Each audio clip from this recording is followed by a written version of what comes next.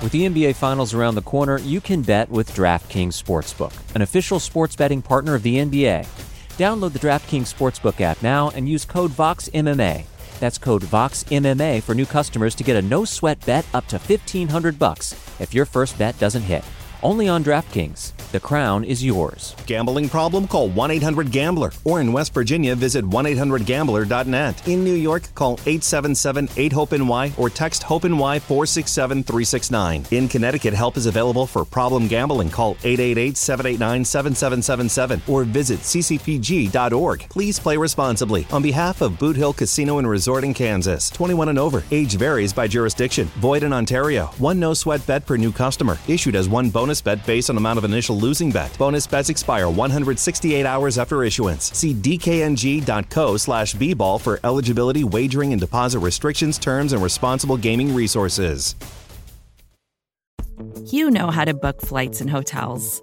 All you're missing is a tool to help you plan that unbelievable travel experience. That's why you need Viator. Book guided tours, excursions, and more in one place. There are over 300,000 travel experiences to choose from, so you can find something for everyone. And Viator offers free cancellation and 24/7 customer support for worry-free travel. Download the Viator app now and use code Viator10 for 10% off your first booking in the app. Find travel experiences for you. Do more with Viator.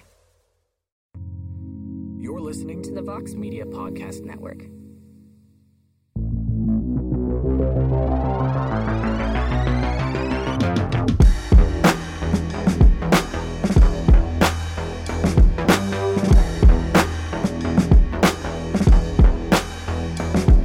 Well, hello there, everybody, and welcome to a brand new edition of We Got Next here on MMAfighting.com. I am Mike Heck. Another loaded show this week, and I'm not going to talk for very long. I'm just not going to, because we have 4 interviews to get to, and UFC 270 is in the books. What an event that was. Francis Ngannou is a hero, and I'll leave it at that. I will say this, if you have not watched the interview yet between Ariel Helwani and Francis Ngannou, it is a must listen. You need to go stop what you're doing. You can even stop listening to the show and go listen and watch that interview, because it is unbelievable. What Francis Ngannou is doing right now is unprecedented, and everyone should be tipping their caps to this man right now. The UFC heavyweight champion of the world taking a stand.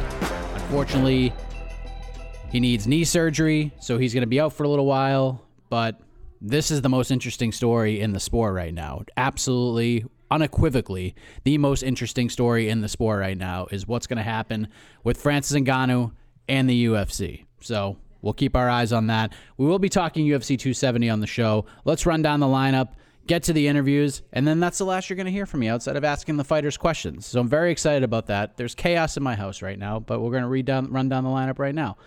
We're going to talk to Victor Henry. What a performance he had at UFC 270. Pulled off a massive upset victory against Raoni Barcelos, and it was just a massive win. And for those who've been following Victor Henry for a long time, like myself, the betting odds were pretty wide, and a lot wider than they should have been. And Victor Henry proved a lot of people wrong and busted a whole bunch of parlays, and even got his own Instagram post about him from Joe Rogan. Like, Joe Rogan took time out of his day and did an Instagram post, not about Francis Ngannou, not about Deiveson Figueiredo, but about Victor Henry. And I thought that was pretty cool. So we'll talk to him coming up a little bit later on. We will talk to another big winner from UFC 270, Matt Frevola.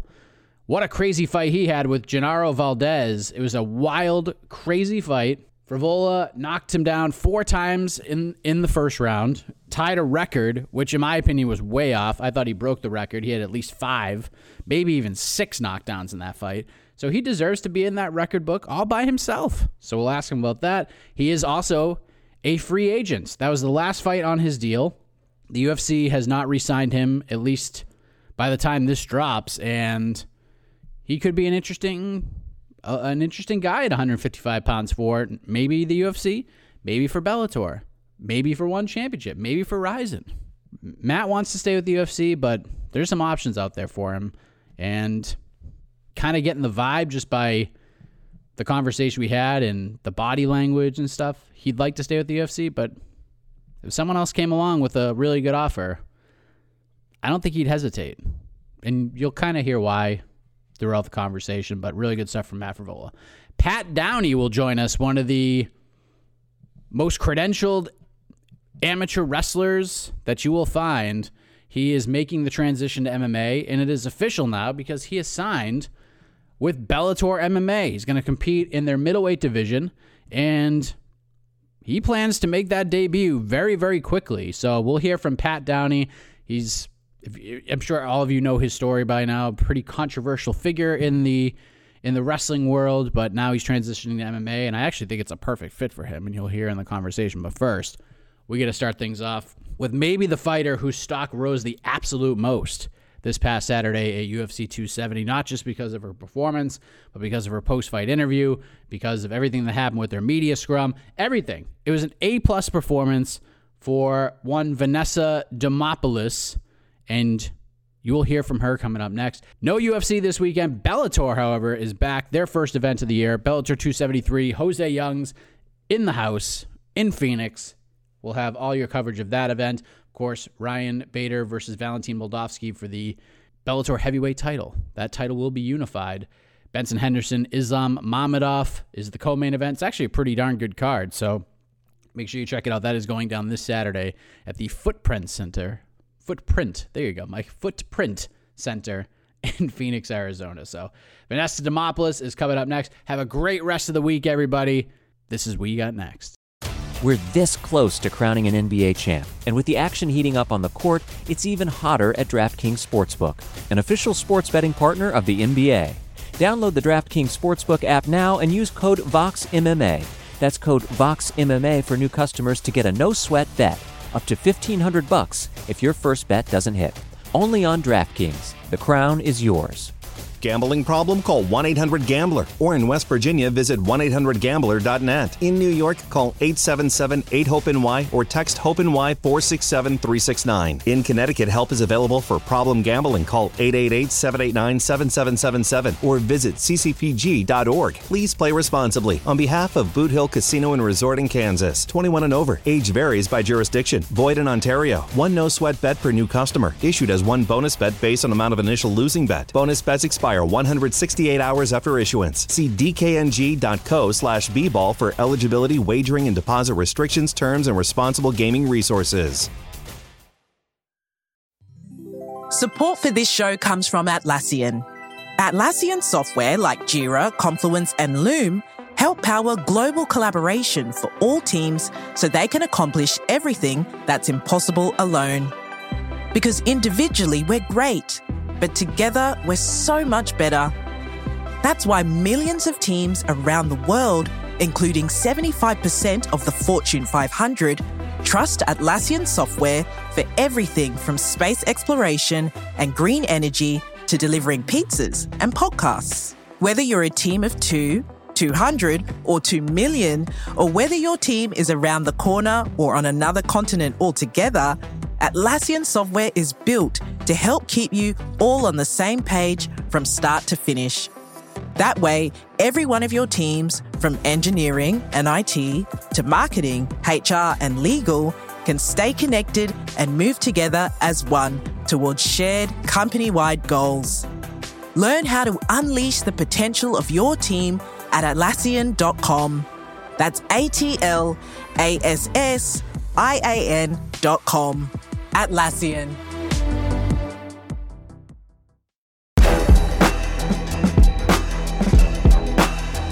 It was quite a night for Vanessa Demopoulos this past Saturday at UFC 270. It was her first UFC win, first UFC finish, first UFC bonus, and the first time that I can remember a fighter jumping into the hulking arms of Joe Rogan. A night of firsts for Vanessa Demopoulos, who joins us just a mere hours after her big win over Silvana Gomez Juarez at UFC 270. Vanessa, how are you? I'm amazing. I'm awesome. I'm so excited. I'm so happy. And I'm like, really pumped. So you are. Did that like encompass excited? I'm excited. Yes. Well, I mean, clearly after a win like that and a performance like that and everything that has happened, have you come down from Cloud 9 at all yet? Because that was certainly one of the more memorable showings of the entire night on Saturday. I don't know if there's like ever a time where I'm really like down. Like this is pretty much like my even keel. So like, yeah, but we're just like elevated 2 notches. So no, I don't want to come down. Can I stay up here? You can stay up there as long as you want. I mean, after that, enjoy it, relish the flavor. Like a lot of fighters, it's just on to the next thing. But right now, I think it's okay to smell the roses every once in a while, especially after a night like that. Right. Oh my goodness. Absolutely. And I'm going to do exactly that. So on our post-fight show on MMA Fighting, I awarded you the inaugural Chris Beast Boy Barnett Get Yourself Over Award to you because you had, in my opinion, like a Chris Barnett type of night. UFC 268 at MSG was a huge night, but Chris Barnett on the prelims has the crazy knockout, has the great promo, and then tells great stories at the post-fight press conference. He had an A+ night and you had an A+ night. You get dropped, you battle adversity, you get a slick submission, A+ celebration, A+ post-fight interview, A+ scrum with the media afterwards. Has social media, your phone, everything just exploded since Saturday? Because that's typically what happens when everything just comes together like that from all different angles.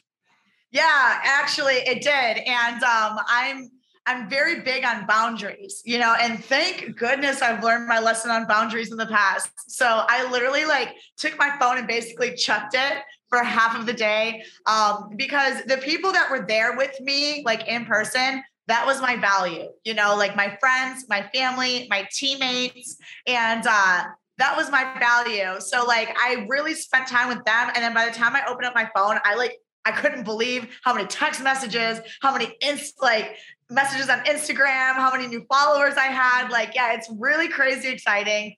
A little bit overwhelming, but I just sat down and I went through and I responded to absolutely everybody that I could because I really love it. Like, I really love, like you dream of these moments, you know, like I'm not going to let them pass by. So yeah, that was cool. It's so freaking cool. May I ask about why you felt the value in boundaries? And because MMA in particular is a super interesting sport. And Jason House, who is actually your manager, put out a post the other day, which I thought was super interesting. And it was about Brandon Moreno's fight. He said, after Brandon won the title, it took him 3 days to respond to all the texts and all the messages. But after Saturday night and the loss, it took him like 3 minutes to respond to everybody, because that's how the sport can be. Is that similar in terms of the boundaries and what you mean by that? Absolutely, man. Because to be honest, like the important things are the important things, you know, and if you're winning, everybody's on it. You know, everybody wants to reach out and congratulate. And when you're not on it, it's like people still come to console, but yeah, the numbers are significantly different. And for me, it's more important for me to give that attention of myself to the people who are truly there for me, no matter what, win or lose. The people that were in that arena with me, they would have been there to be with me in celebration if things went the other direction, you know? So that's where I wanted my value to lie. And that's where I spent my time initially. You know, now I'm back on social media again, but yeah, you got to keep the important things, and never lose sight of that, because it's really easy to when there's a lot of other attention and shiny objects coming at you. I feel like you should never fight at the Apex again, just because you need to be in front of a crowd. Like, not like you're fighting in the Apex now, like you still get to fight in front of 100 people, but you need to fight in big arenas, because I feel like you feed off of that energy. It's almost like you need that and vice versa. Like, do you feel the same way? Like, we can't do the Apex thing again, right? No. We're past that. I'm so grateful to fight no matter where the arena is. And to be honest, I was almost like, cause I wanted that bonus so badly, dude. And then like, when I found out I was fighting on the pay-per-view and I looked at how stacked the card was, I was like, oh, well, you know what? Whatever. Like, I'm fucking going to go out there and have fun and just be myself. And, I love audiences. I love crowds. I love being an entertainer. You know, like that's my thing, man. I shine under the lights. And like, it's funny because all leading up, like my coaches, they've never seen me, and who can ever see you in a setting like that until you've been there. But they kept trying to calm me down. They're like, hey, it's okay. Like the audience is going to be there. Don't worry about it. I'm like, wait a minute, guys. Like, y'all are going about this the wrong way. Like, I love the audience, like, yeah, no, let's keep that. Let's keep that momentum. Like, let's keep me in front of a crowd for sure, man. But I am grateful no matter where you place me, I'll perform, but let's keep me in front of a crowd, please. The fight didn't last long, but for what we saw, it was a crazy fight because she landed some big shots. One dropped you pretty early on. It sounded like a freaking gunshot watching it on television, but you got your wits about you. It's not the first time you've been punched in the face before because you've been at this fighting thing for a minute now. How badly were you hurt in that moment? Well, I'll say it again because I said it when Joe asked me. I don't know how bad it hurt. I just woke up on the ground and I was like, I had the underhook, I had the guard, and I was like, sweet. Like, I didn't feel the punch, and I didn't even know that it had happened until he asked me, how did you feel about it? So it's like, when I was in there, man, I think I was expecting more of a fight from her versus like just throwing these crazy right hands at me, and they were like one-shotters, and she caught me with the first one, and I was like, oh, yikes. All right, cool. Like, that's like, she got it. And, but then the one that dropped me, I didn't see it. I never felt it. I still have no idea what it was, so. Have you gone back and watched it yet? Tape. Have you watched it yet? Yeah, I've watched it. Okay. When she got on top of you after she drops you, because I know you're in the moment, you're trying to just like, okay, here we go. When she gets on top of you after she drops you and tries to put you away with ground and pound, are you thinking to yourself, thank you so much for doing this? Like, thank you for getting on top of me? Because it feels like she just jumped right into your world. Yeah. So when I watched it is when I saw what happened, and she did the right things, like she went to my side and she started ground and pounding off of the side. I just instinctually went back to my guard, and I came around when I had the overhook and the full guard, which is crazy because like there's like a solid 20-second gap that like I don't know. People were like, oh my God, the fight was almost stopped. She was ground and pounding you. I was like, oh, really? Like, that's crazy.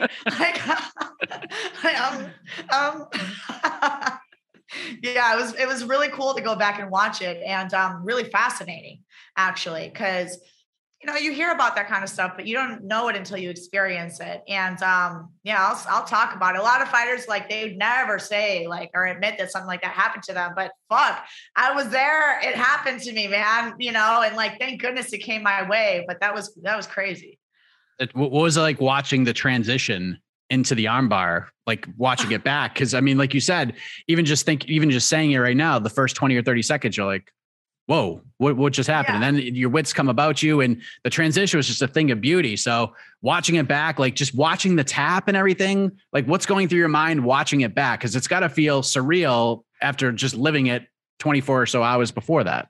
Yeah. So I remember every single detail going into the armbar. So like as soon as I had the overhook, instantly I was like, oh, I know what to do here. So like I threw my leg over, and I remember hearing my coaches like, clamp your legs. So like I like clamped my leg over her face, and I was like, yeah, that's correct. That's the right answer. And then she started stacking me. So I started going belly down, and they were like, no, go for the sweep. So I underhooked the leg and I kick her over and got the sweep. And then I was pulling for the arm bar, but she had her arm torqued, which was fine because my legs are so crazy tight because of my like stripper guard.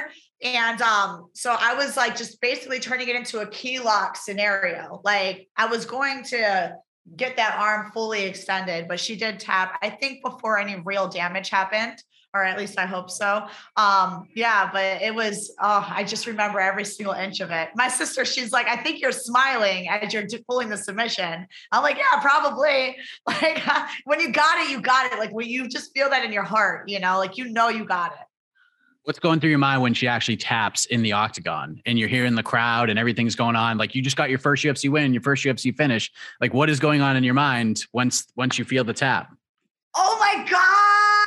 I got up, I like look over and I see my coaches, and I run over to the cage, and I'm too short to really like give them a hug. So I had to jump on top of the cage. Yeah, and then I jumped off of it, and I guess I turned around. There was a commissioner there. I gave him a hug too. I don't even know that guy, and yeah, I was just like so beyond in the moment. It was so freaking cool. It was so cool. So I was your post-fight scrum with the media. You said that you planned to jump into Joe Rogan's arms, or like at least it was premeditated. Is that true? Like you thought, yeah. I'm jumping in this man's arms, no doubt about it. Oh yeah. Oh, absolutely. I totally I was like talking, I do like so much positive self-talk, man, you know, and I was like, man, Joe Rogan's going to interview me. This is going to be my moment. Like, I'm just going to put my arm around him. I'm just going to put my one leg up and put my other leg up. And like, he's just going to hoist me up. I was like, that's just going to happen. And it was so flawless. Like it happened exactly the way I thought it was going to happen in my head over and over again. I was like, let's go. That was so freaking cool. And he just played along with it. Like, what a cool guy. That was so awesome.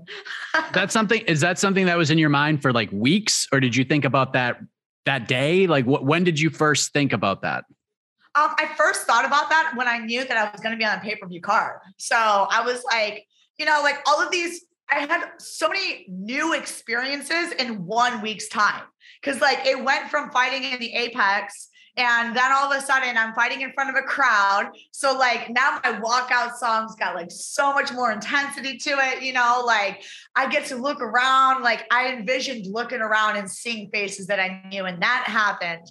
And I envisioned Joe Rogan coming up to me and interviewing me. And I kept manifesting this, the performance bonus. Like I had that written, I'm telling you, everywhere. Like I had it written. I have like videos where I wrote it on my whiteboards. I had it in my bookmarkers.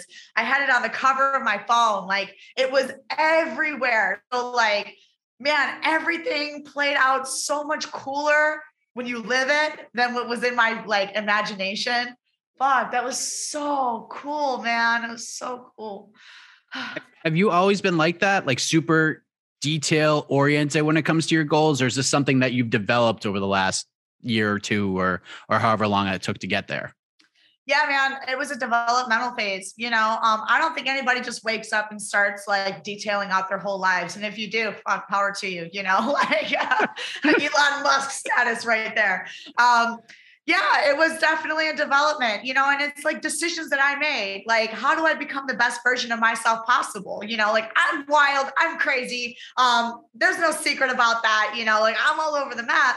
But at the end of the day, I really, truly care about the things that I love and I'm passionate about. And if it takes writing things out as one of the details that's going to help me in my success, like, am I really going to skip that? Am I really going to skip that part? You know, it's something so simple. So yeah, it's something that I've really adapted recently. That's great. In the last few years. Thank you.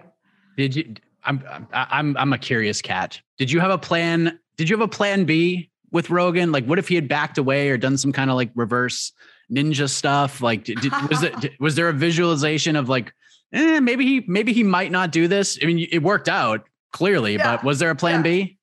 No, I never have a plan B, man. Plan A. And if plan A doesn't work, then you just roll with it. Like, figure it out. Like, that's it. I'm a full sender, man. Like, we're gonna do this. It's gonna work. And if it doesn't work, figure it out. Figure it out. Amazing. You probably noticed that your post-fight media scrum got a lot of attention because you revealed that your career as an exotic dancer has come to an end. And I believe 13 or so years, that was part of your life. And then several weeks before this fight, you made the choice, we're focusing on MMA full time. What was that decision like for you? Was that a really difficult one to make? Yeah. And I say 13 years, but I actually haven't done the math. I think it was longer than that. I started dancing when I was 18 years old.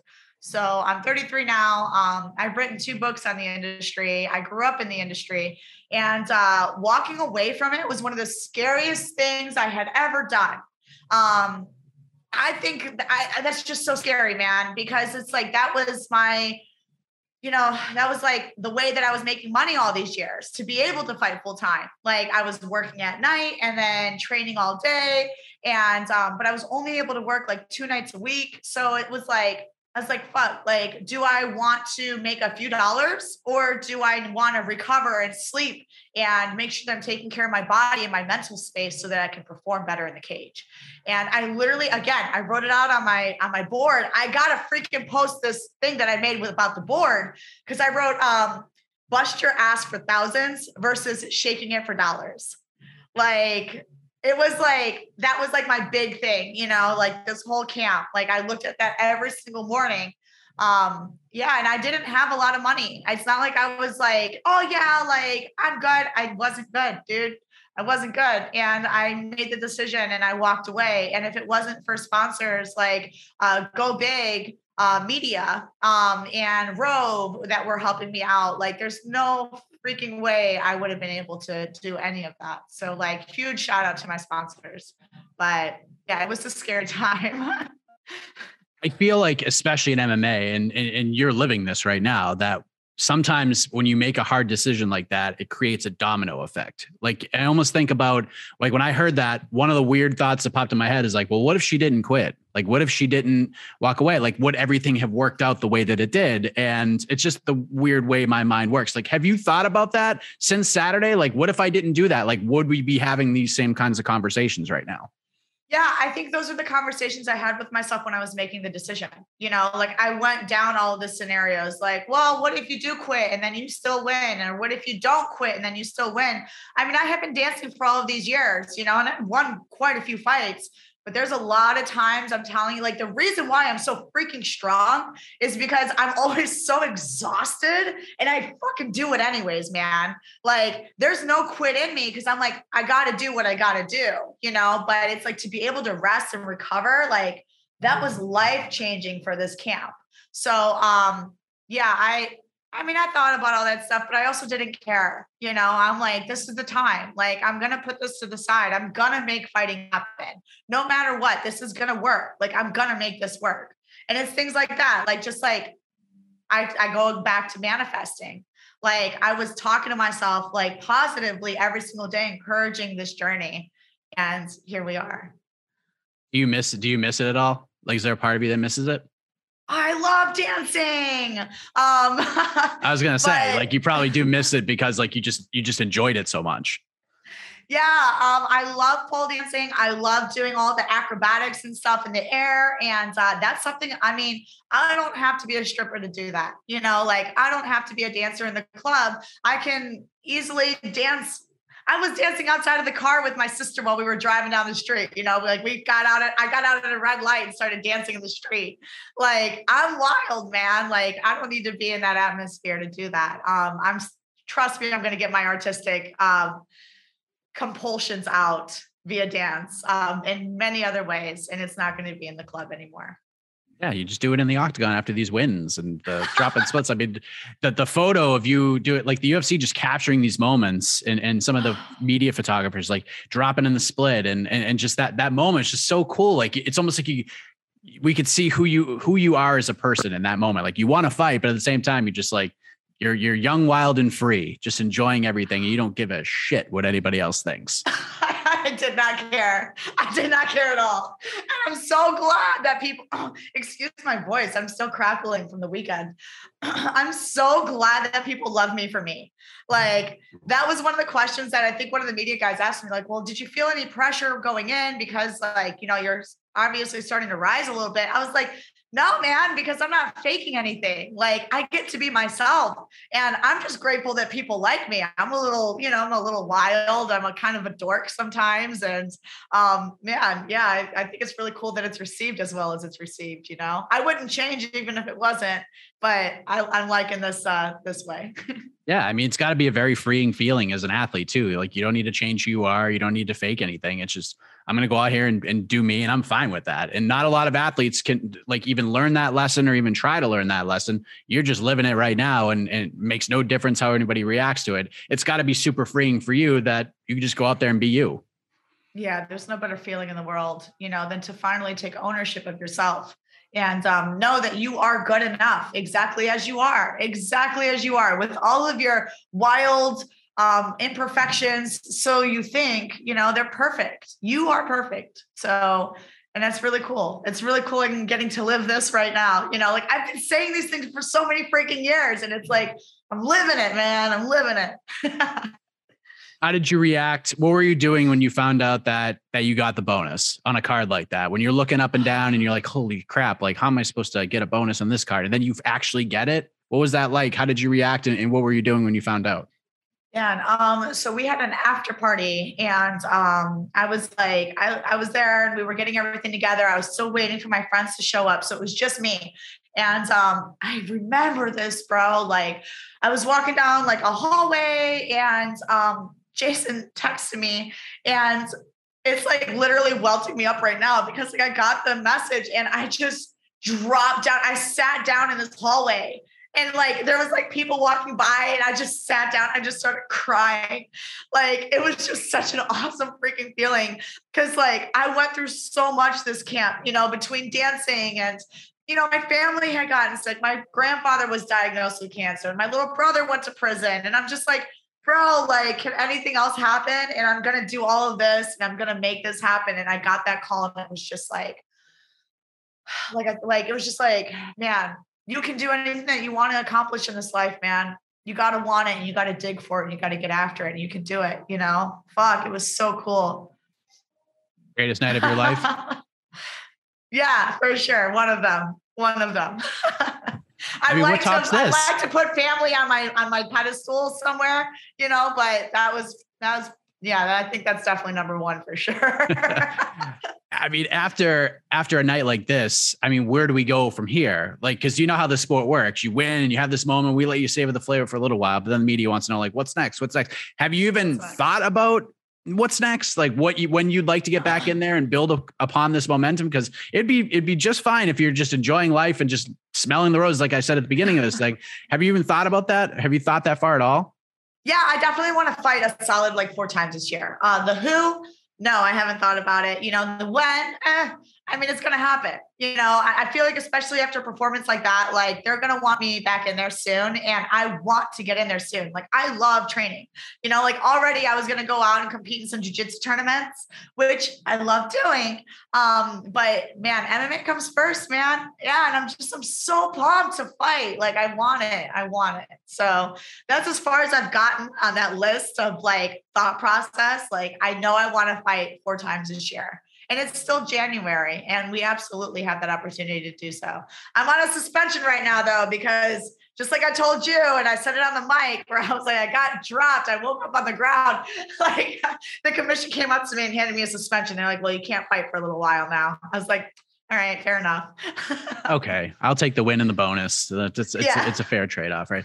Last thing, I want you to enjoy your time and we're on vacation and savoring this flavor, but I saw something on your Instagram the other day that actually gave me a little bit of a boost of confidence in my life, because my son, who is 8 years old, about to be 9, he's training MMA and he's doing jiu-jitsu, and I hate tying his belt and I can never figure out how to tie the belt. And I saw something about your brown belt and you have a hard time tying it. And I mean, are you still having a hard time tying it? Because I felt so good watching your video and knowing that I suck at this and that you're a fighter coming off a big win. I'm like, all right, well, if it's okay for her, then it's got to be okay for me. Just give it to the coach and let him do it. I don't want to ruin your image of that video, because I want you to think that I have issues too. Chiva loves messing with me, man. Chiva loves messing with me. Now I'm more of a gi. I used to be more of a gi player. So I used to be in the gi every single day tying that belt. I've actually won the Pan Ams in the gi before, and American Nationals, and World Pros, and I fought in Abu Dhabi in the gi. So I'm sorry, I don't have problems tying my belt. I tied it on the wrong side, like the black strip. Okay, all right. Once on a certain side. He's like, oh, Vanessa, you want your black belt, you don't even know how to tie it. I'm like, oh.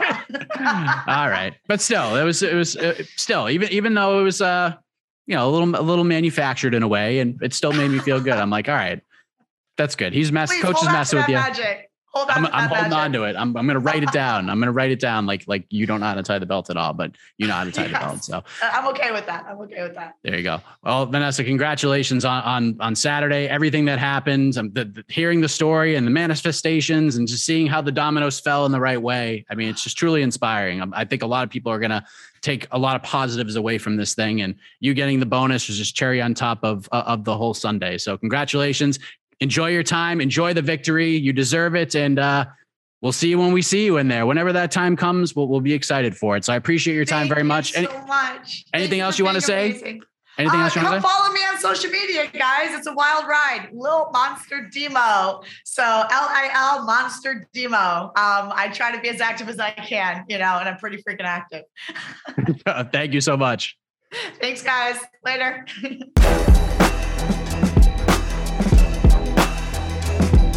Let us say hello to Pat Downey. As we found out earlier this month, the newest member of the Bellator MMA roster. Very exciting news for the highly decorated, highly credentialed wrestler. Pat, how are you, sir?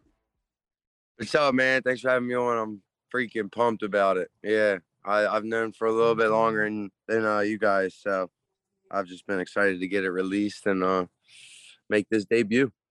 Well, I mean, I have to know how long you have known about this. When did this all begin? When did you know that you were going to be part of the promotion?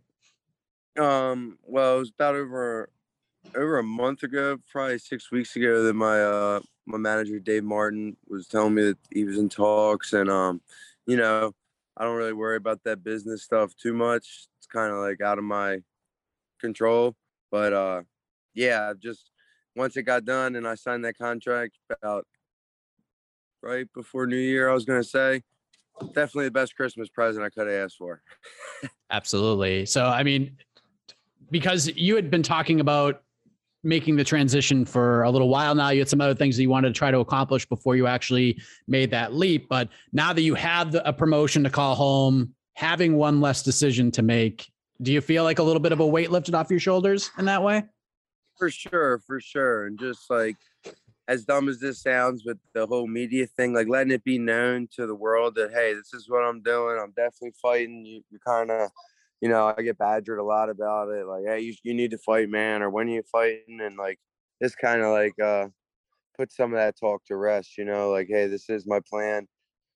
It's going to happen. So, yeah. And, not a whole lot has changed in my life other than that, because my training and my preparation is kind of the same. Like, I've always been knowing that this was going to be in my path, and now it's just kind of cool to be being one step closer, I guess, to making that debut. I still haven't gotten in the ring. I'm 0-0, and I just know I'm going to love it. But until I get out there and do it, I can't really say I'm a pro fighter yet. I'm curious, were there any other promotions in the conversation, or is it Bellator and Bellator only? No, there were a few. We're looking at some Asian promotions, and then we were really looking. I was talking here locally where I'm training in Miami is Titan FC. I was talking to that guy Lex. He runs a great promotion. It's an awesome feeder into UFC. I was looking at that, and then actually Ali's guys with Khabib. That Khabib League is coming to Miami as well, the Eagle Fighting Championship. So we were talking to them.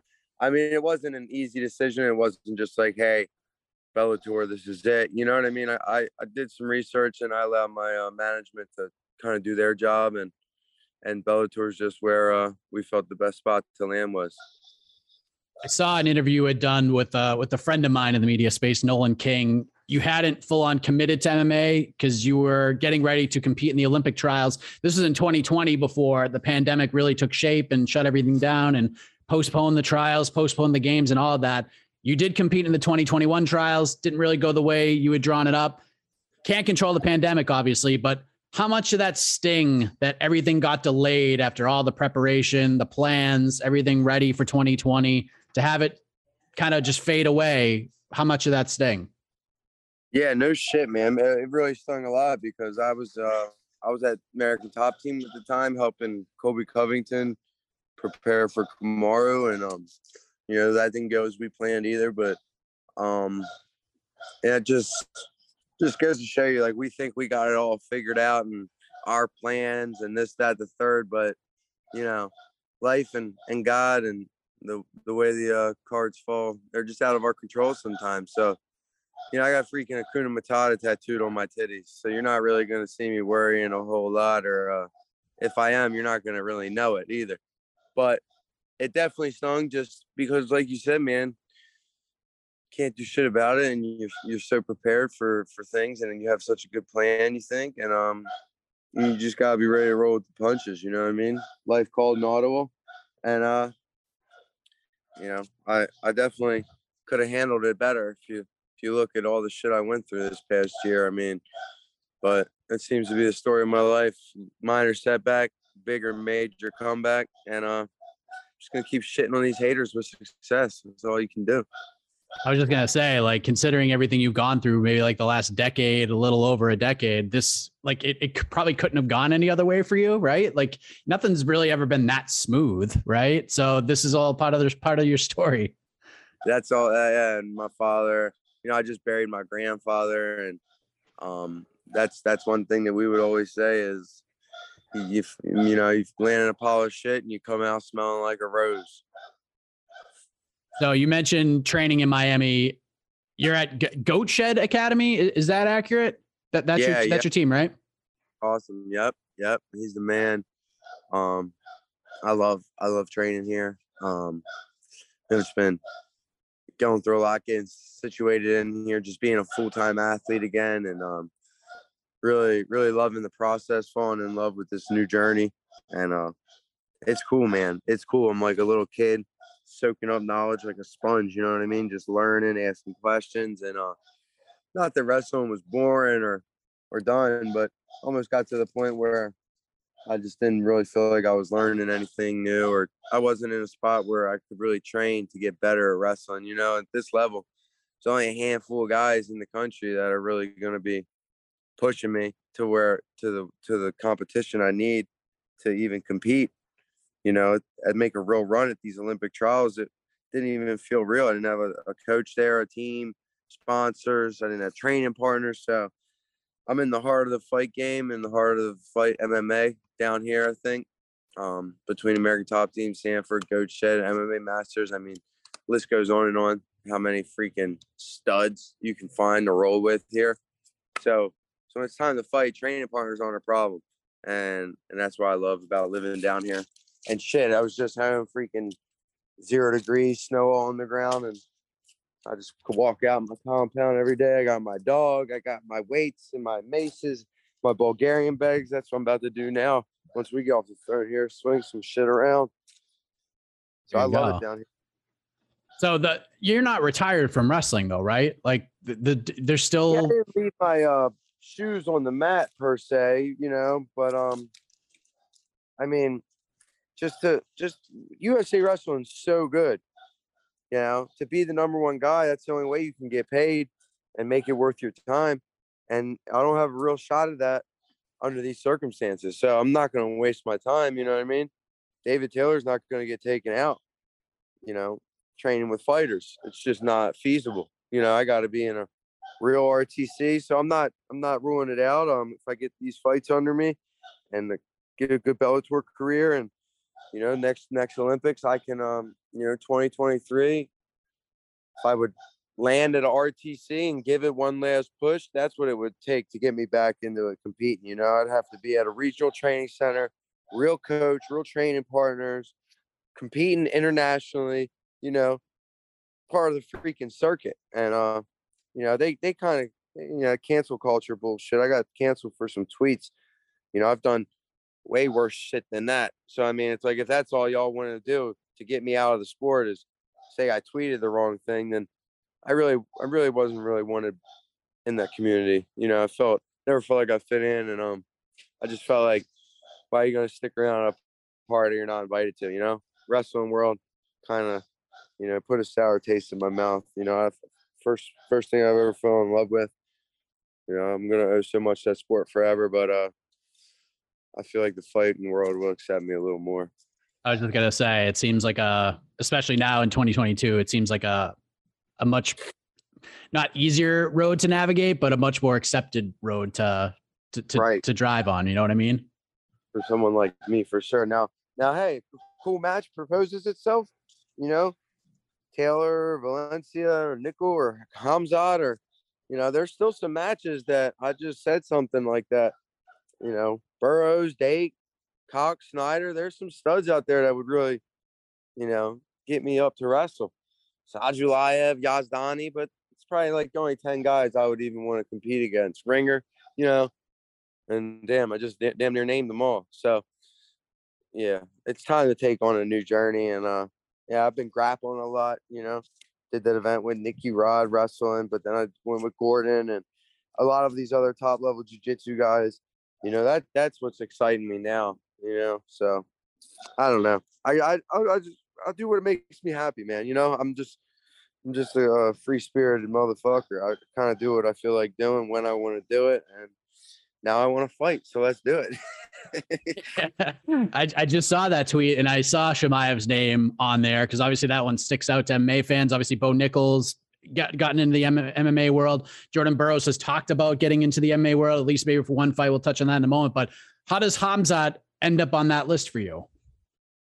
I see him wrestling these guys that I don't think can wrestle for shit. So it's like, he's supposed to be, Russian Sweden national team member. I don't know if he wrestled internationally or has any accolades worth mentioning, but I don't know. Dude looks like a similar body style to me and kind of upper body playing games. I feel like matchups make matches. I feel like it'd be a fan-friendly matchup because we would get into some situation where it's like throw or be thrown. And, if you ever watch me wrestle, not many people challenge me upper body. I'm usually the guy doing all that shit. So I think if he goes up top with me, it'd be a bad move for the dude. And I just be excited about that match. I mean, I don't call out bums. I call out the best. So, it's all respect to the guy. I'm not like, putting his name in my mouth because he sucks. I'd love the opportunity to compete against him. So that's all it is. Who knows? Maybe Uncle Chael could put something together for in the Shug world. A grappling match: Pat Downey versus Hamzat Chimaev. I think that would do well on whatever platform that would end up on. Oh, I would love it. I would love it. That would get me going. All right, buddy. We mentioned Jordan Burroughs because he's talked about at least getting one. He doesn't necessarily think he'll make a run like you're planning on doing, but he does want that experience. Do you think we'll see him have that one fight? Nah, JB doesn't want to get punched in the face. So you'll be fighting in the middleweight division from all accounts, and you've already sort of put out a warning to your fellow 85ers. Have you thought about when this debut, like perfect world, ideal situation, when you want to get in there and mix it up? Yeah, I think end of February, early March would be good timing. You know what I mean? Obviously, I'm gonna listen to my my managers, my coaches, because I'm dumb as shit. I tell you, I'm ready to go tomorrow. You know what I mean? And I just got in a car accident, buried my granddaddy, haven't trained in a week. I'm too dumb to know any differently. So I got a couple little bumps and bruises to heal up. I'm not gonna put myself on blast too much, but there's some things that we would like to see happen before I make this debut in them. And shit, you just got to find an opponent too. I mean, I don't know. I can't imagine everybody's excited to fight me. I mean, you see these wrestling guys with that wrestling accolades, they have a hard time getting opponents. So for me and my debut, I don't think it necessarily makes sense to come out and fight somebody who has a whole lot of more experience than me too. So I'm sure picking this first opponent is going to be a little process, but when it comes down to it, I'm an athlete. I don't think too much about that shit. I love to compete, and so I'll be ready whenever they want me to be. Do you think it could be as soon as February, March? I mean, I know, like you said, there's some other things that need to play out, and we don't need to talk about. Yeah, I definitely would love. I mean, shit, I saw that Ireland card at the end of February. That would be freaking sick. I'm just looking at ever since I joined the promotion, I've just been kind of doing my own little research here and there, and planting seeds in other people's heads. Like, hey, just dropping little feelers here and trying to catch the vibe of this whole thing and see how it works. I'm definitely ready though, man. I'm definitely ready in that time frame. I wouldn't mention it if I wasn't. All right, so we're looking forward to that February, March. And I mean, do you watch a lot of MMA? Like, are you a guy that watches as much as possible? Do you take it all in, all the promotions, or just whenever you can? I just find it fun when it's on. I catch myself watching, but I'm definitely not like a big fanboy. I couldn't sit here and name you, everybody in every promotion or anything like that. And even with wrestling, I've never been like that either. The top guys get my attention, and try not to idolize them too much, because hopefully that's who you're having your rivalries with.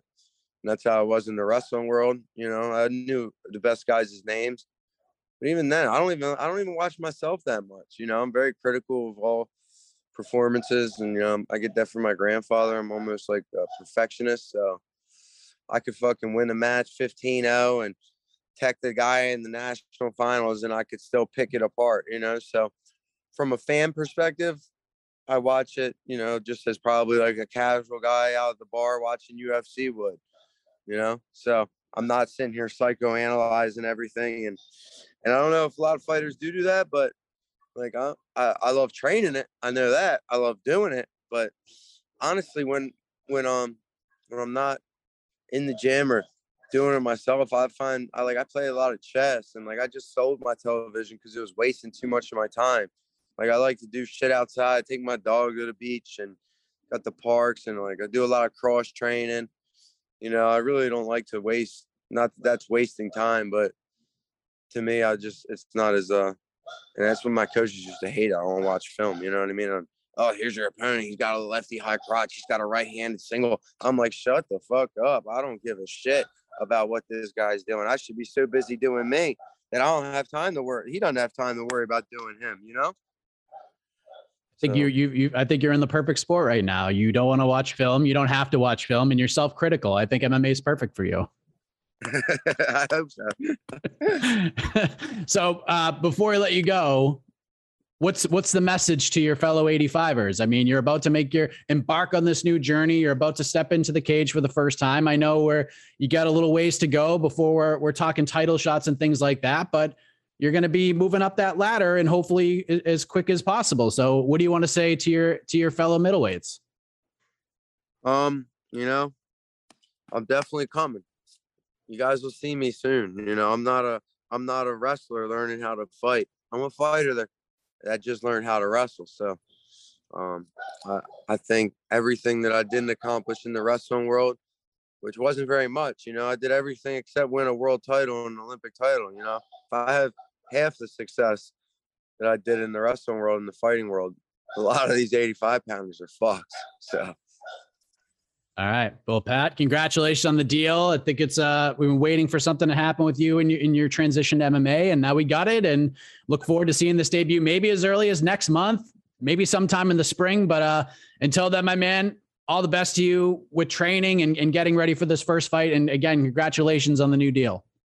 Yes, sir, man. Good talking to you. Thank you.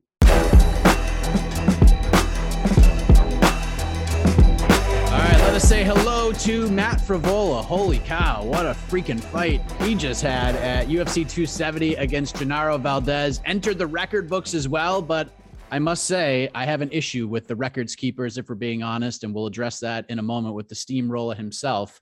Matt Frevola, how are you, sir? Oh, man, I'm doing good. Can't complain after a fight like that. That was a fun one.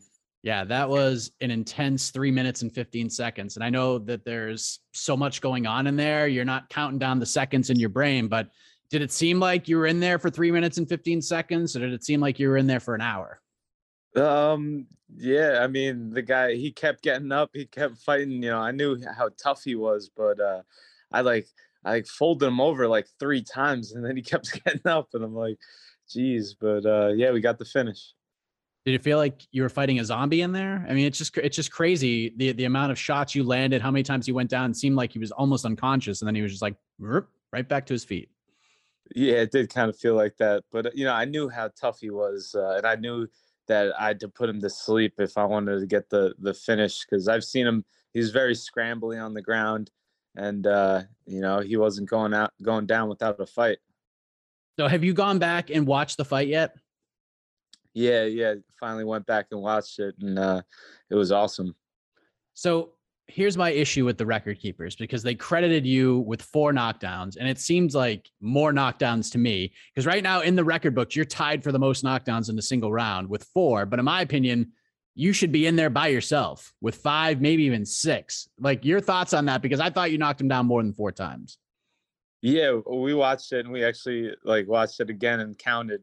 It was definitely 5, and you could even argue for 6. So we'll just say right now that I have the record now with 5, because you rewatch that, it was clearly 5, and you could even argue for 6. I know when you're back talking to the media, you had just found out about the record, and it was kind of a cool thing for you, but it's not something that you focus on. I'm going to break the knockdown in a single round record. But now that you knew about it, did you look for that very closely? Did you count, did you make it a point to count all of them? Not right after, but when we watched it yesterday, because they kept saying about the record, and then even Rogan and Anik on the commentary were saying 5, 6 knockdowns, and we watched it, and it was definitely clearly 5 knockdowns, and then there was one where you could argue that it was 6. So yeah, we got the record. It don't matter what that all these people or what the record people say. You watch that fight and you count 5. I completely agree with what you're saying right now. Were you okay with the stoppage as a person and an athlete and a fighter? Because Mike Beltran took a little bit of a beating on social media because people thought that fight should have been stopped way sooner than it was. But on the flip side, like you said, super tough, durable guy. Mike Beltran obviously did his homework to know who the guy was. He's hurt. He's trying to defend himself, keeps getting back up and landing shots of his own. What did you think of the timing of the stoppage, especially after watching it back? Yeah, I thought it was a good stoppage. Even when I was dropping him, he would go out, but then he would come back to consciousness and fight back up to his feet. And he was never really unconscious on the floor with me just hammering on him. So I would drop him flash knockout, and then he would, gain consciousness, fight back up. I mean, if he stopped it earlier, no one's arguing that, but he gave him every opportunity to fight back. And he told us that even in the rules meeting before the fight, he was telling us that he's going to let us fight to the end. And when we're not intelligently defending ourselves, he's going to stop the fight. But he said, we worked too hard to get early stoppages. And, I would have liked him to be the ref in my last fight. He might have let me fight out of that one and survive. But yeah, I'm not mad at her. The last one, the 7-second one, was Herzog, and Herzog's the best in the game. And but if it was Beltran, I think I might have I'd have come back and won that one. Yeah, it's interesting what people see and how they look at things, and so it's just interesting from ref to ref. And when they put this fight together, and I talked about this, we do a live stream right before the card starts. I mentioned this fight in particular because I thought the matchmaking was super interesting for a number of reasons, and I dug it very much because you have this powerful newcomer, great win on the Contender Series, finishes fights quickly.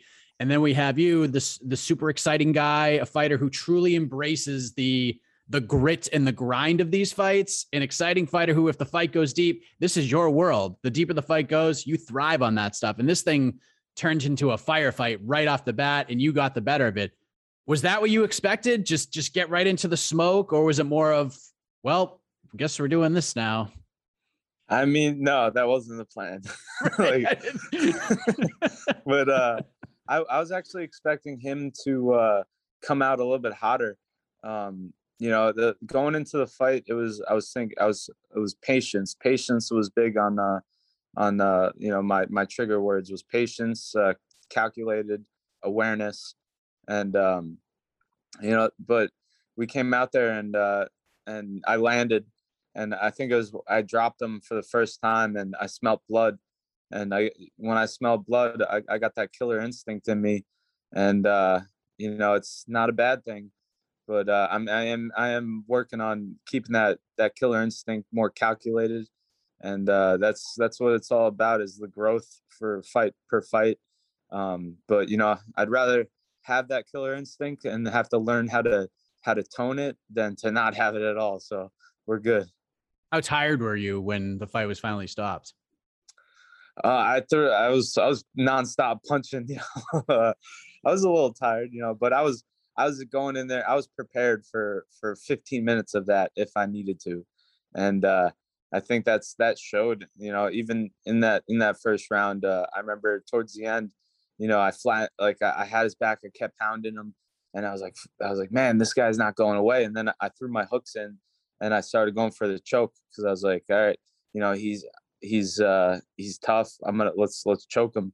And then when I started going for the choke, he defended it well. He turned out of it, and there was a split second there where I could have followed him and taken his back, but I decided to stay on top, and he defended the choke. I stayed on top, and then I was able to sink my hooks in, flatten him out, and just keep punching. I was like, all right, let's keep punching, and we got the stoppage. Yeah, it was just so smart to get on top of him like that, because then he just has no escape. And like you said, keep punching, and eventually the referee's just gonna be like, all right, enough's enough. Like, I gave him enough time, and that's what you did. I'm curious about your mentality heading into the fight, because you preach patience and just being in the moment, and you seem to have done that very well. Of course, the fight took a crazy turn after you landed that first knockdown, but was there any extra pressure on you at all heading into this fight, coming in with the 2 losses? One, of course, was a guy in Arman Tsarukyan, who I think can fight for a title in the next year to 18 months. And the other was the quick knockout to Terrence McKinney, which, if Mike Beltran was the referee, maybe that fight goes a little differently. Did you feel any extra pressure going into this fight? Yeah, a little bit. That was the last fight on my contract with the UFC as well. So, I knew, if I lost that fight, I was probably not going to be in the UFC anymore. But that was the last fight. We finished that contract with a big win, and now I'm technically a free agent right now. So I'm hoping to get like a great offer from the UFC, but it'll be cool to see what other offers we get. Wow, look at that. So I mean, that's good. Was there any attempt to try to lock you down before this fight, or did that not even happen? Or, I mean, even we're seeing a lot more these days, a lot of you guys and gals, when they're in this position, you take the gamble on yourselves, and obviously it paid off here. What was that like in the build to this fight? Was there any communication to try to get this thing locked up, or not? No, they didn't offer another deal before this fight, which I expected. I was coming off 2 losses. But there was no offer on the deal. I knew it was the last fight on my contract. I knew it was a big one. I had to get a great win, and we got it done. And now we're gonna take offers. There you go, Matt Frevola, the free agent. Does that have a nice ring to it? You like the way that sounds?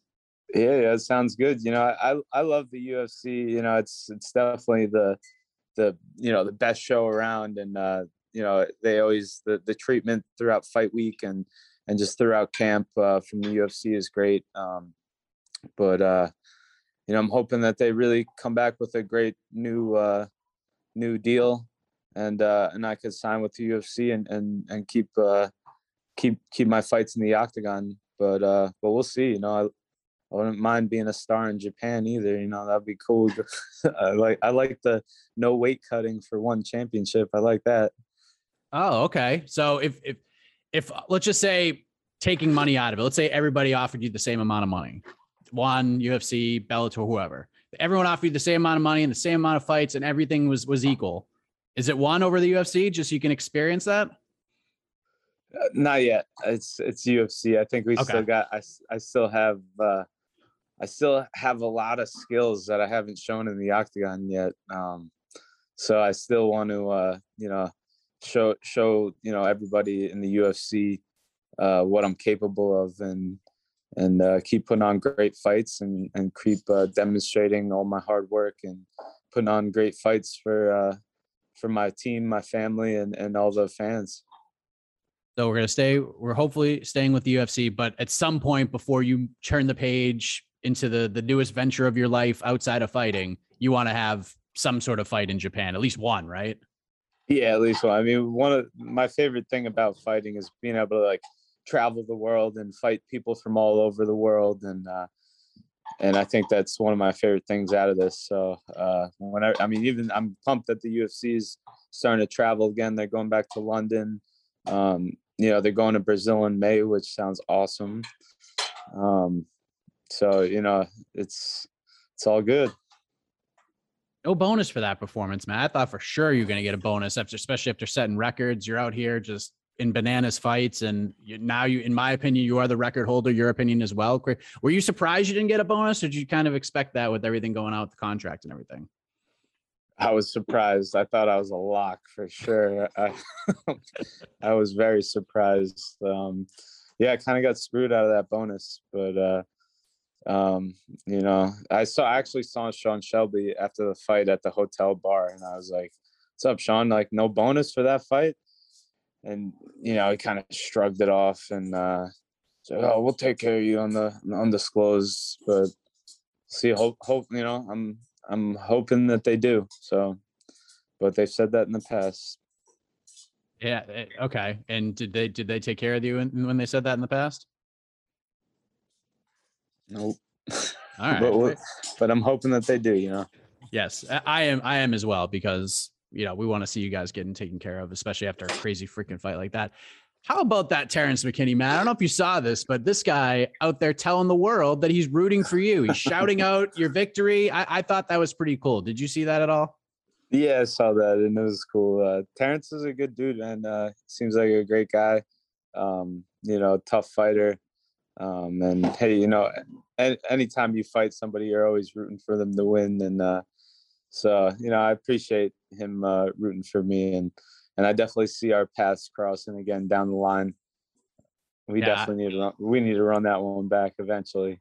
Yeah, you feel like there's some unfinished business there. I mean, 7 seconds, you didn't get really a chance to show him much, and like you said, Mike Beltran's in there. Maybe we get to a second round or a third round. Yeah, and I'm always rooting for Terrence too. I'm hoping he goes out there and keeps winning, and he keeps winning, I keep winning, and that'll be a big fight down the line.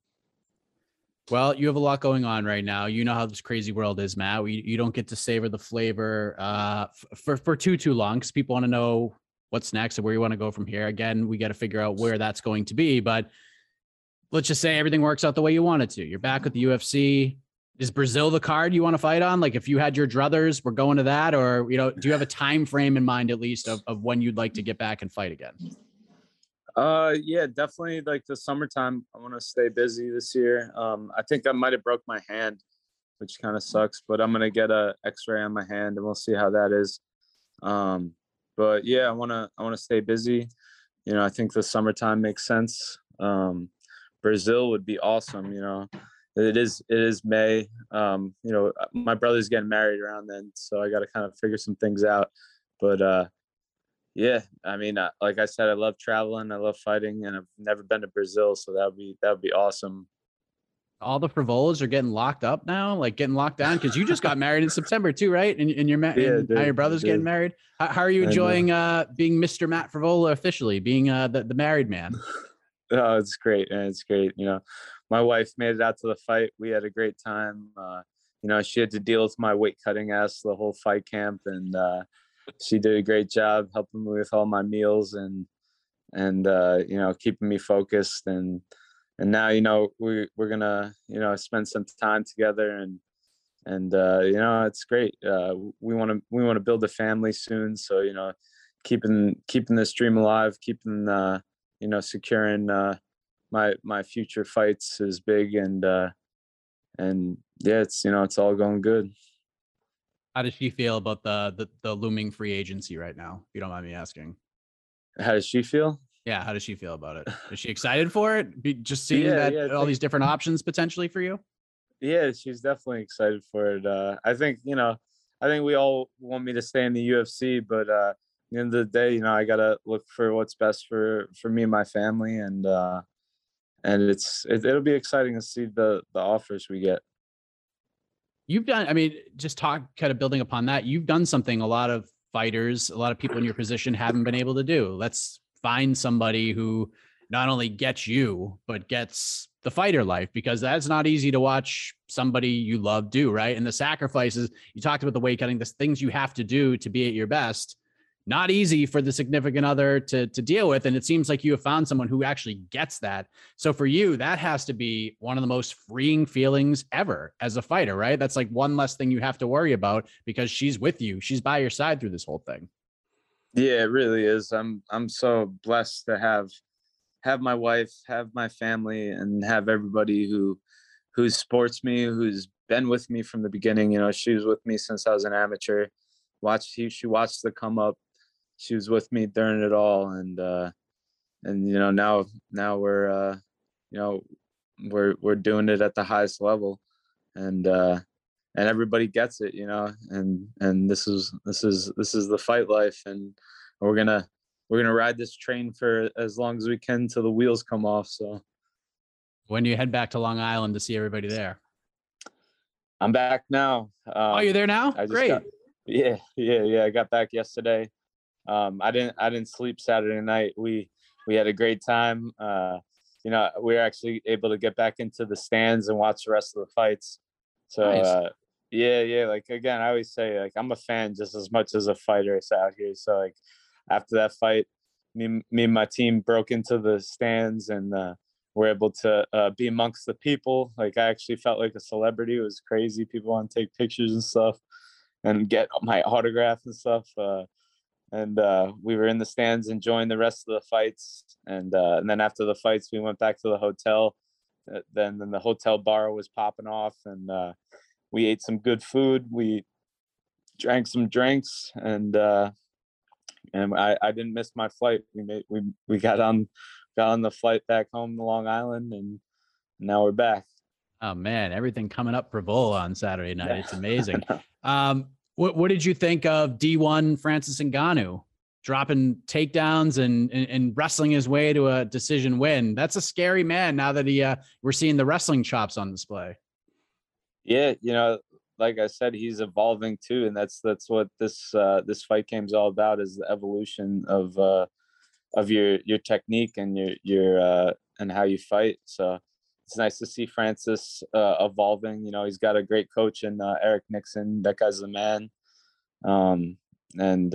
You know, he's the champ. I picked Francis, and he's a good dude. I'm always rooting for him.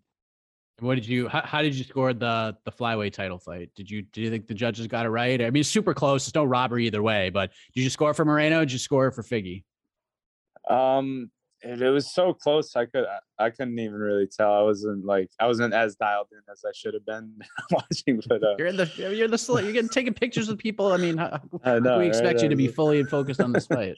But I knew it was close. I mean, you put those two guys in the octagon together, and I think it's anybody's fight. They're both so good. They're both so technical. They're both so fast.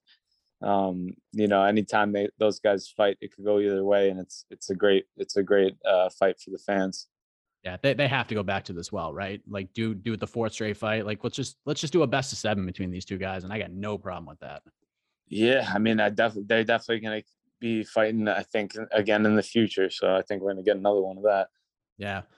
Matt, congratulations on everything. The big night, the big win, getting the celebrity status. That's huge. And I wish you all the best with free agency, man. Hopefully you get these big offers and you have a big decision to make, and hopefully it all turns out in your favor. And can't wait to see you and your partner in crime, Billy Q, competing again sooner rather than later. So tremendous stuff on Saturday, man. Congratulations on the win. And it's always nice to see a fighter bet on himself and have it pay off. So congratulations once again. And thank you for the time. Yeah, thanks, man. It's crazy. I'm Billy Q famous now. I kept telling him, I was like, man, this is how you feel, bro? That's amazing. Thanks again, man. Thanks, man. Have a good one. You too.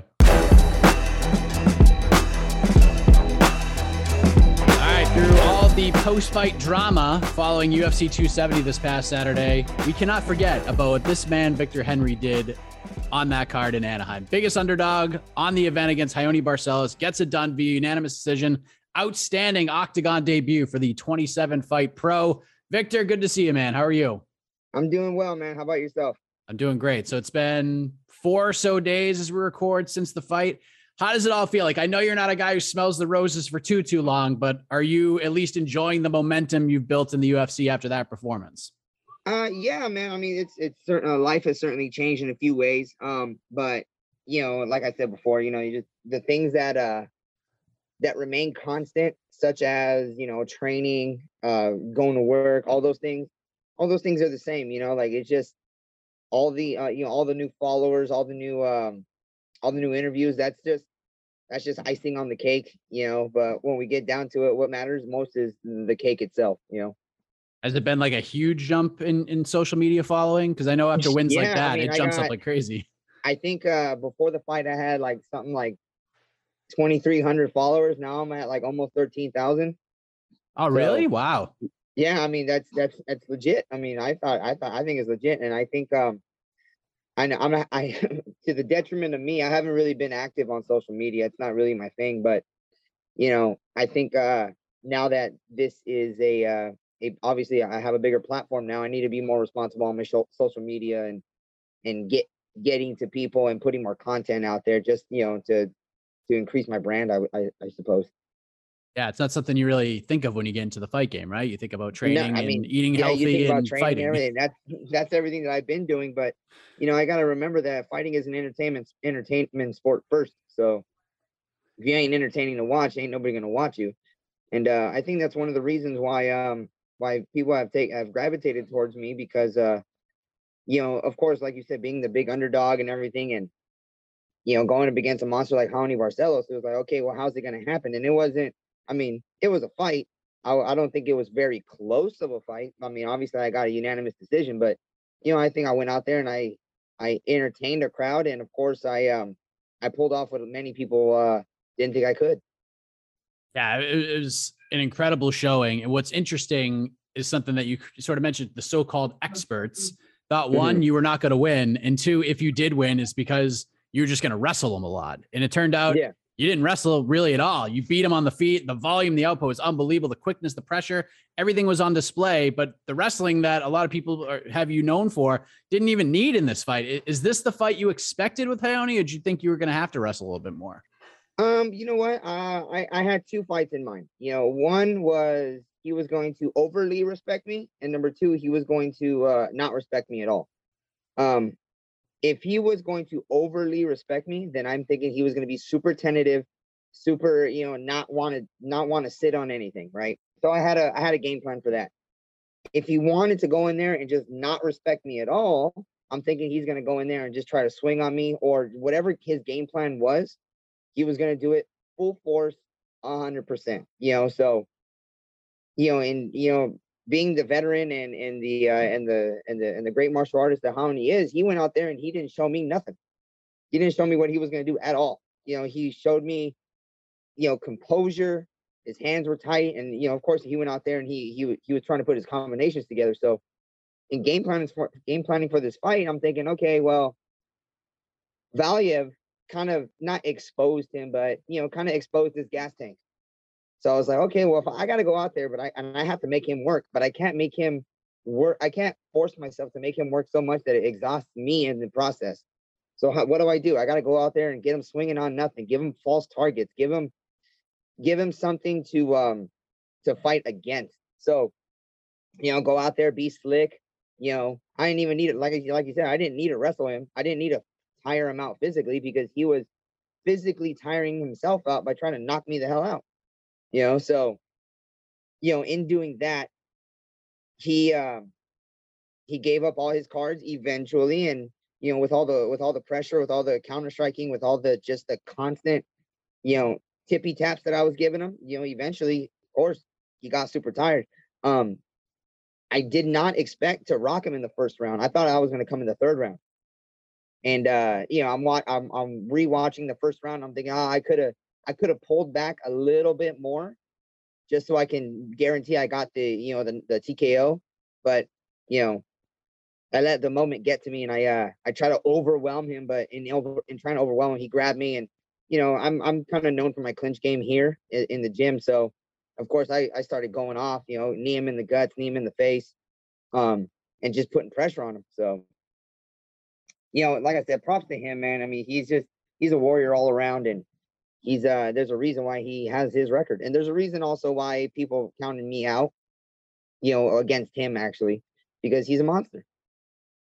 Were you paying attention to the betting lines at all? Like, were you seeing the sort of disrespect the gambling community was putting on you? Because anyone who's ever watched you fight, not you, like you being the underdog wasn't a big surprise, especially against a guy like Raoni, but that big of an underdog, it seemed like the line should have definitely been much closer. Were you paying attention to that at all?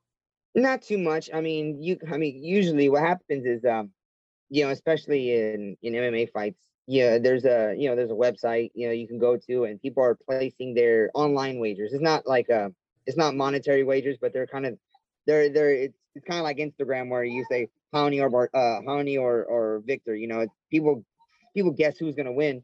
And you go to this one website and it says like 98% of people think Raoni are going to win. And it's like, well, I'm used to being the underdog anyways, especially going to other countries and fighting for other countries, or fighting in other countries rather. But I'm used to being the underdog. When I saw that 98%, it's like, bro, like these are just guys that are either they're all Raoni fans, like they're a bunch of countrymen just voting him up, which is cool, whatever. Or there's just a bunch of UFC fans that are just voting him up, which is cool, whatever. You can't change people's minds, especially when they're a fan of just one organization and not just the sport in general. It wasn't surprising to me, so I'm just like, why am I going to pay too much attention to that? I already know how it is. So what do I got to do? I just got to make sure that my hard work pays off, and I do what I do.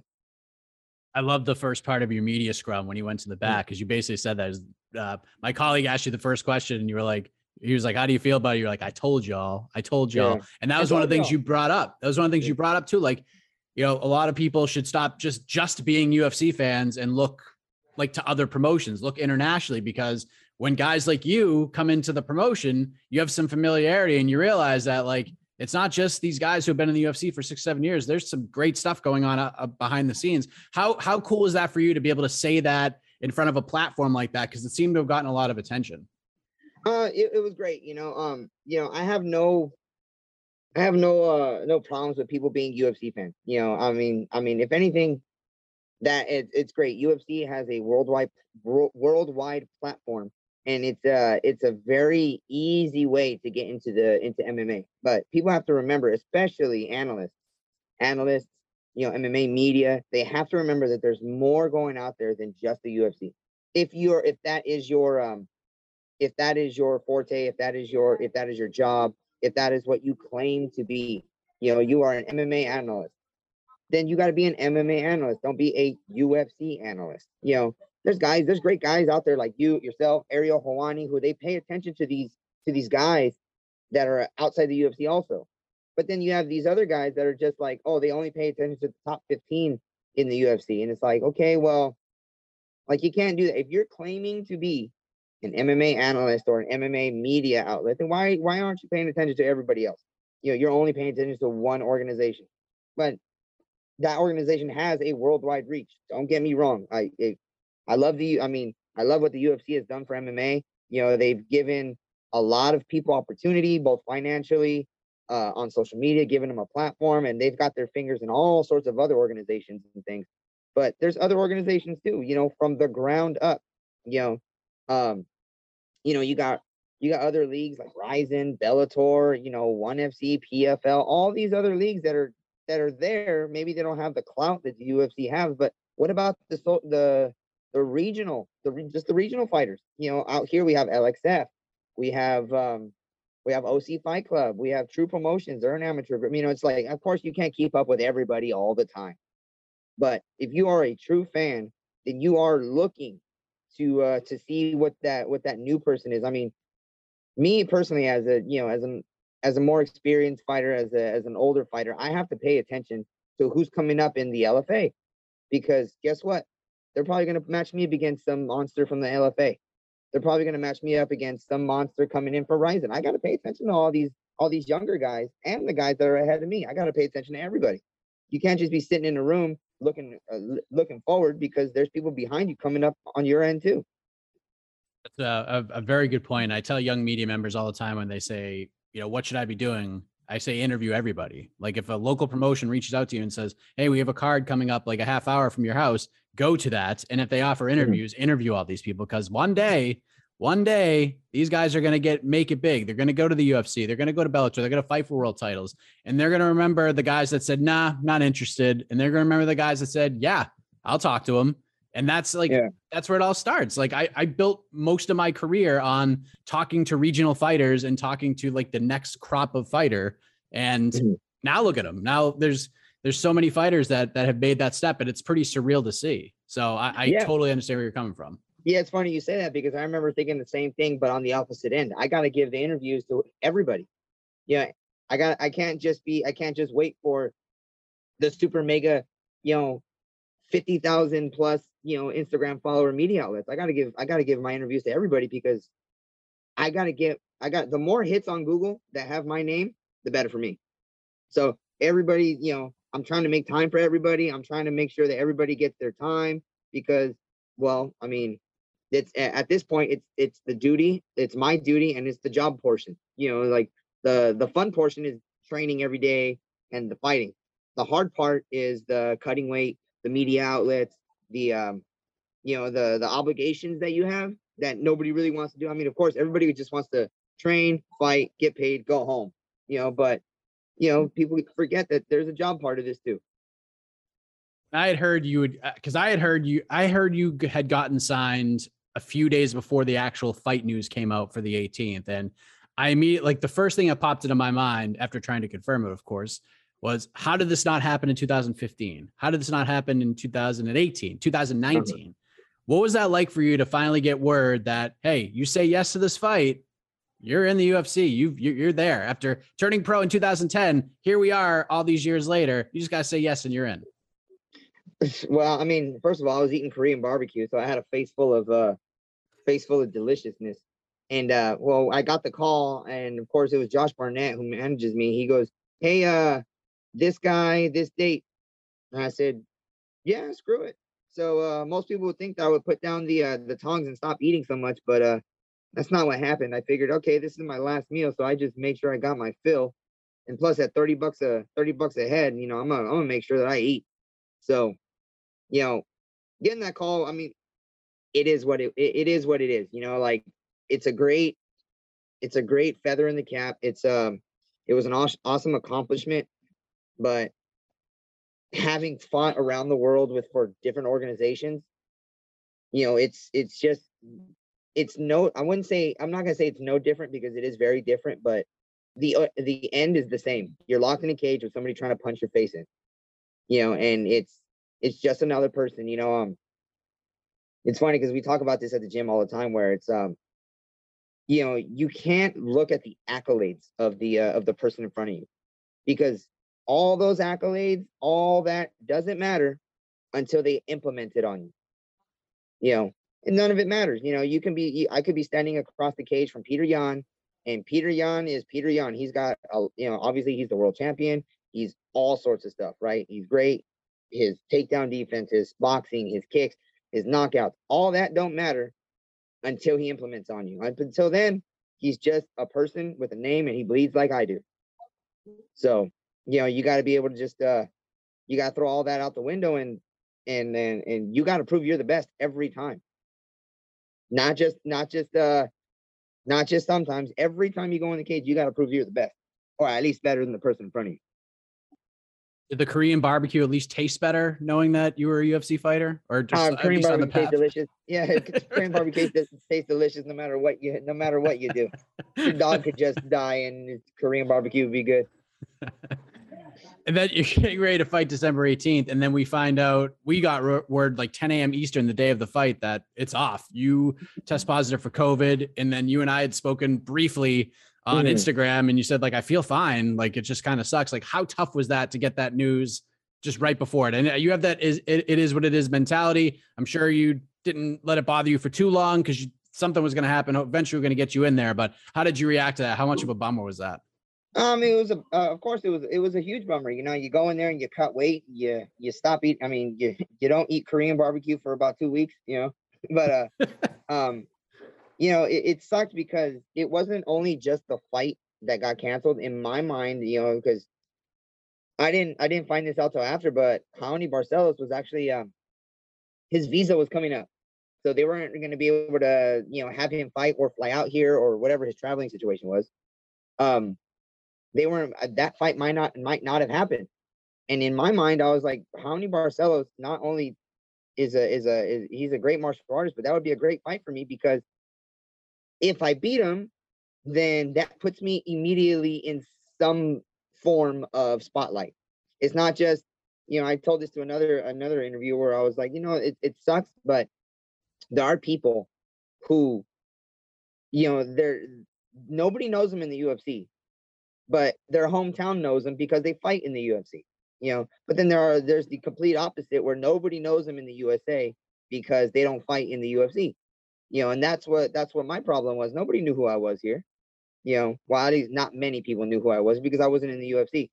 But you put the UFC tag next to somebody's name, and all of a sudden it's like, oh well, they must be super good, or they must be the next champion or whatever. And there is a lot of talent in the on the undercards of the UFC that nobody's paying attention to. Of course, there's a lot of hard work, there's a lot of talent, and there's a lot of great guys.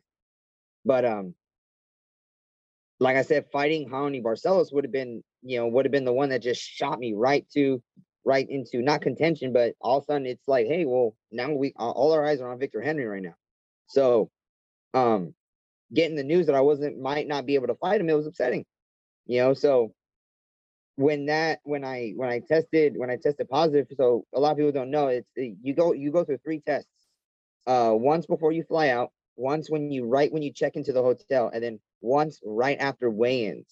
So you go back to the hotel, you weigh in, you go back to the hotel, you test, and you quarantine until your fight, and that's in Vegas. Over in Orange County, they had different regulations because the UFC has to abide by the local government's regulations. These are not the UFC's regulations. The local government is who sets the regulation. So, when I got the offer to fight Raoni again, I was like, yes, let's do this. And they were like, oh, well, you get a little bit of an extra camp. And I was like, well, really? Do I get an extra camp? Because it's not like they said, hey, we're going to reschedule you against Raoni Barcelos. Nobody ever said that.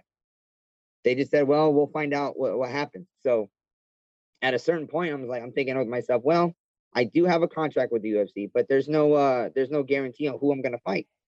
So it's just like, okay, well, I should rewind this. There's no guarantee who I'm going to fight or when I'm going to fight. So do I pull back at the gym? Do I continue at the gym? Do I continue putting myself through a fight camp and possibly be either overtrained or whatever? But it's like, no, you just continue at the gym. And then when somebody gets you a fight, here we go, 2 weeks. Okay, here we go. That's all I had was 2 weeks. And, a guy like Raoni Barcelos, no matter how long you train, it's always going to be a tough fight because, well, he's going to be training also. It's not like he's not going to be just a bum coming off the couch. So, when they rescheduled that fight, of course I was excited. Yeah, it was kind of a weird situation too, because like there were reports coming out that, and I believe I even asked you about this, that you're fighting January 15th, and turns out that wasn't the case at all. Somehow reports were surfacing that this fight was the 15th, and we were told that was a possibility, and then you're like, nah, dude, I didn't really hear anything of that nature, and then turns out it wasn't the 15th at all. So were you getting confused too? Like, when the hell am I fighting? Yeah, what I'm thinking happened is that somebody assumed, since that was the next UFC card, that's when it was going to happen. And then somebody saw it as fact and just ran with it, and then it just spread like wildfire. But I kept telling people, it's like, according to who? According to this one website that is not affiliated with the UFC? Well, yeah. I'm like, well, how does that sound to you? It doesn't sound right. So I was like, so you have people answer their own question. It's like, so what do you think is going on? I don't think the fight's happening. You're welcome. Thanks for hitting me up. Hey, thanks for reaching out. But it all worked out, right? Because like, even if you fought on the 18th or fought on the 15th, would have been great, especially if you're fighting Raoni and get the win like that. But now you get to fight in Anaheim. You're in the feature prelim on ESPN, and hindsight's silly, but this worked out pretty damn good, did it not? Yeah, it did. And it's crazy because I'm in the back saying to myself, 22 on 22 in 22. That was my 22nd win on the 22nd day of the year 2022.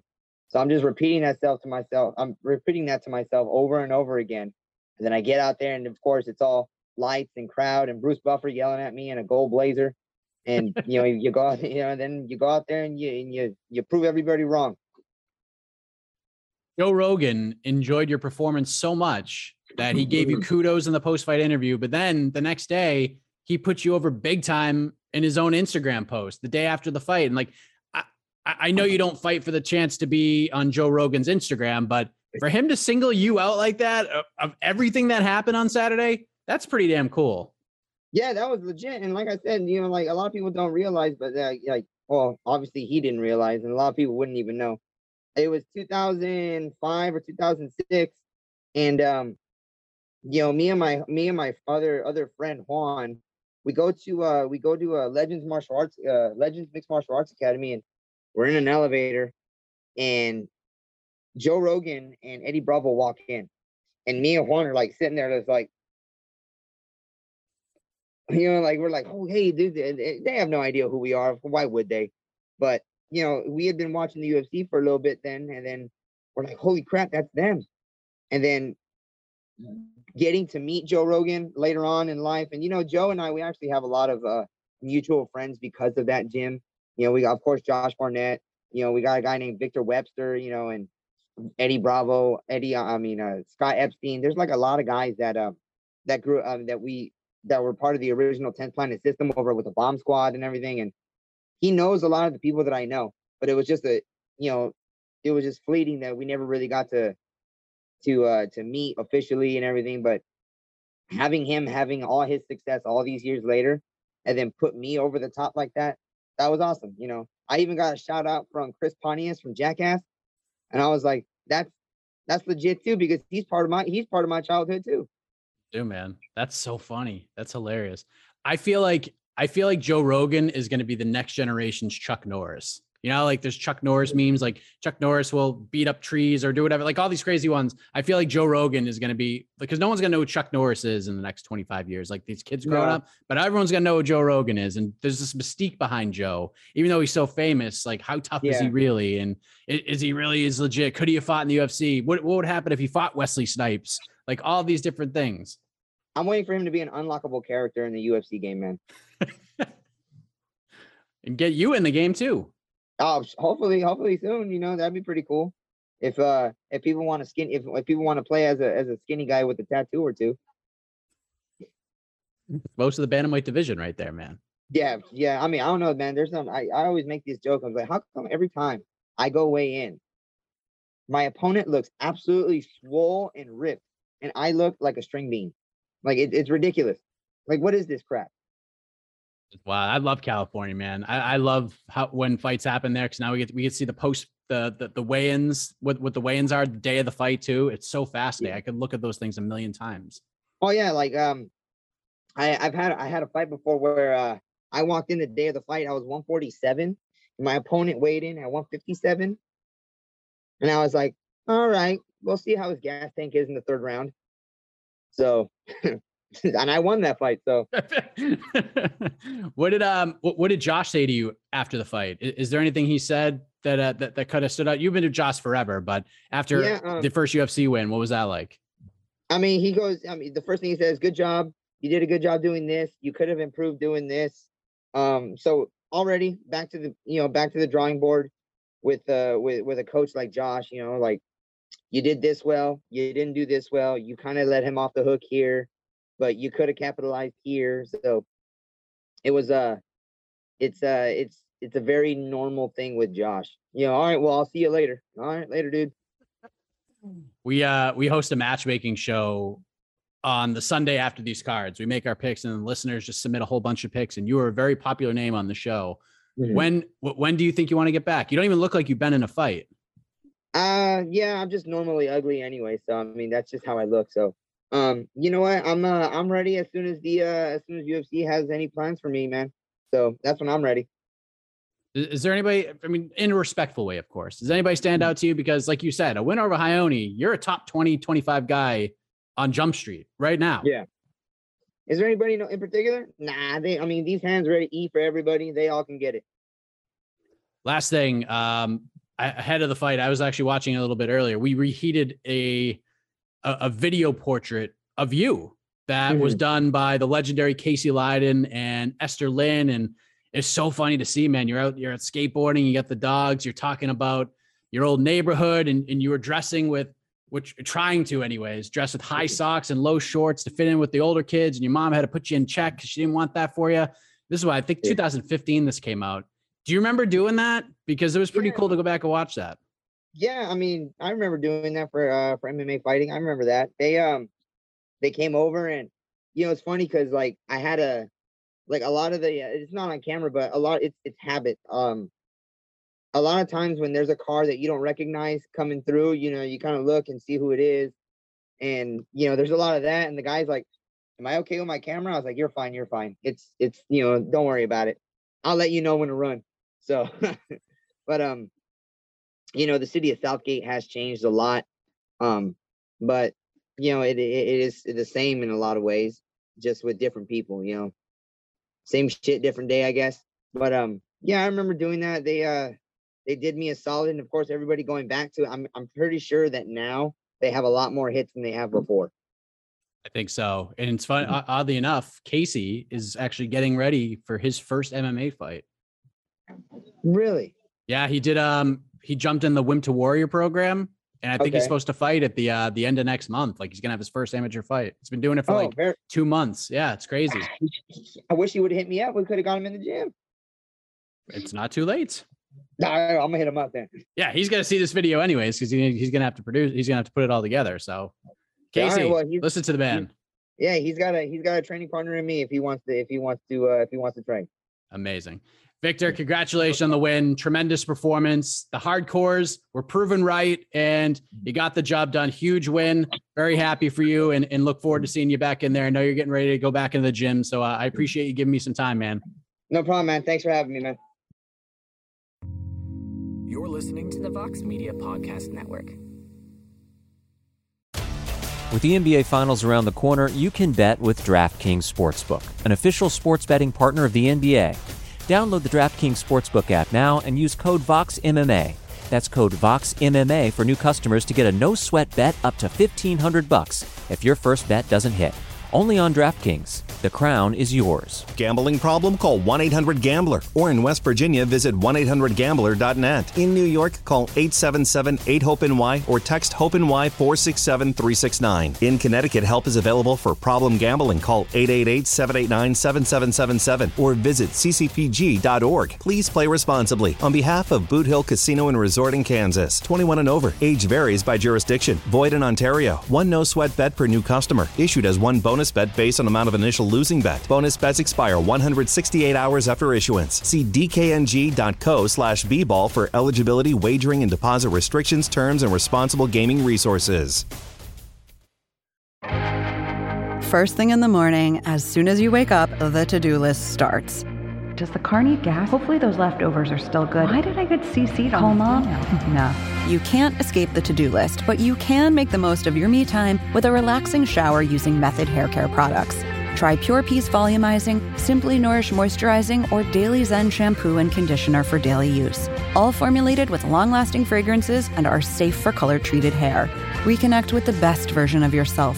Visit methodproducts.com to unleash your inner shower.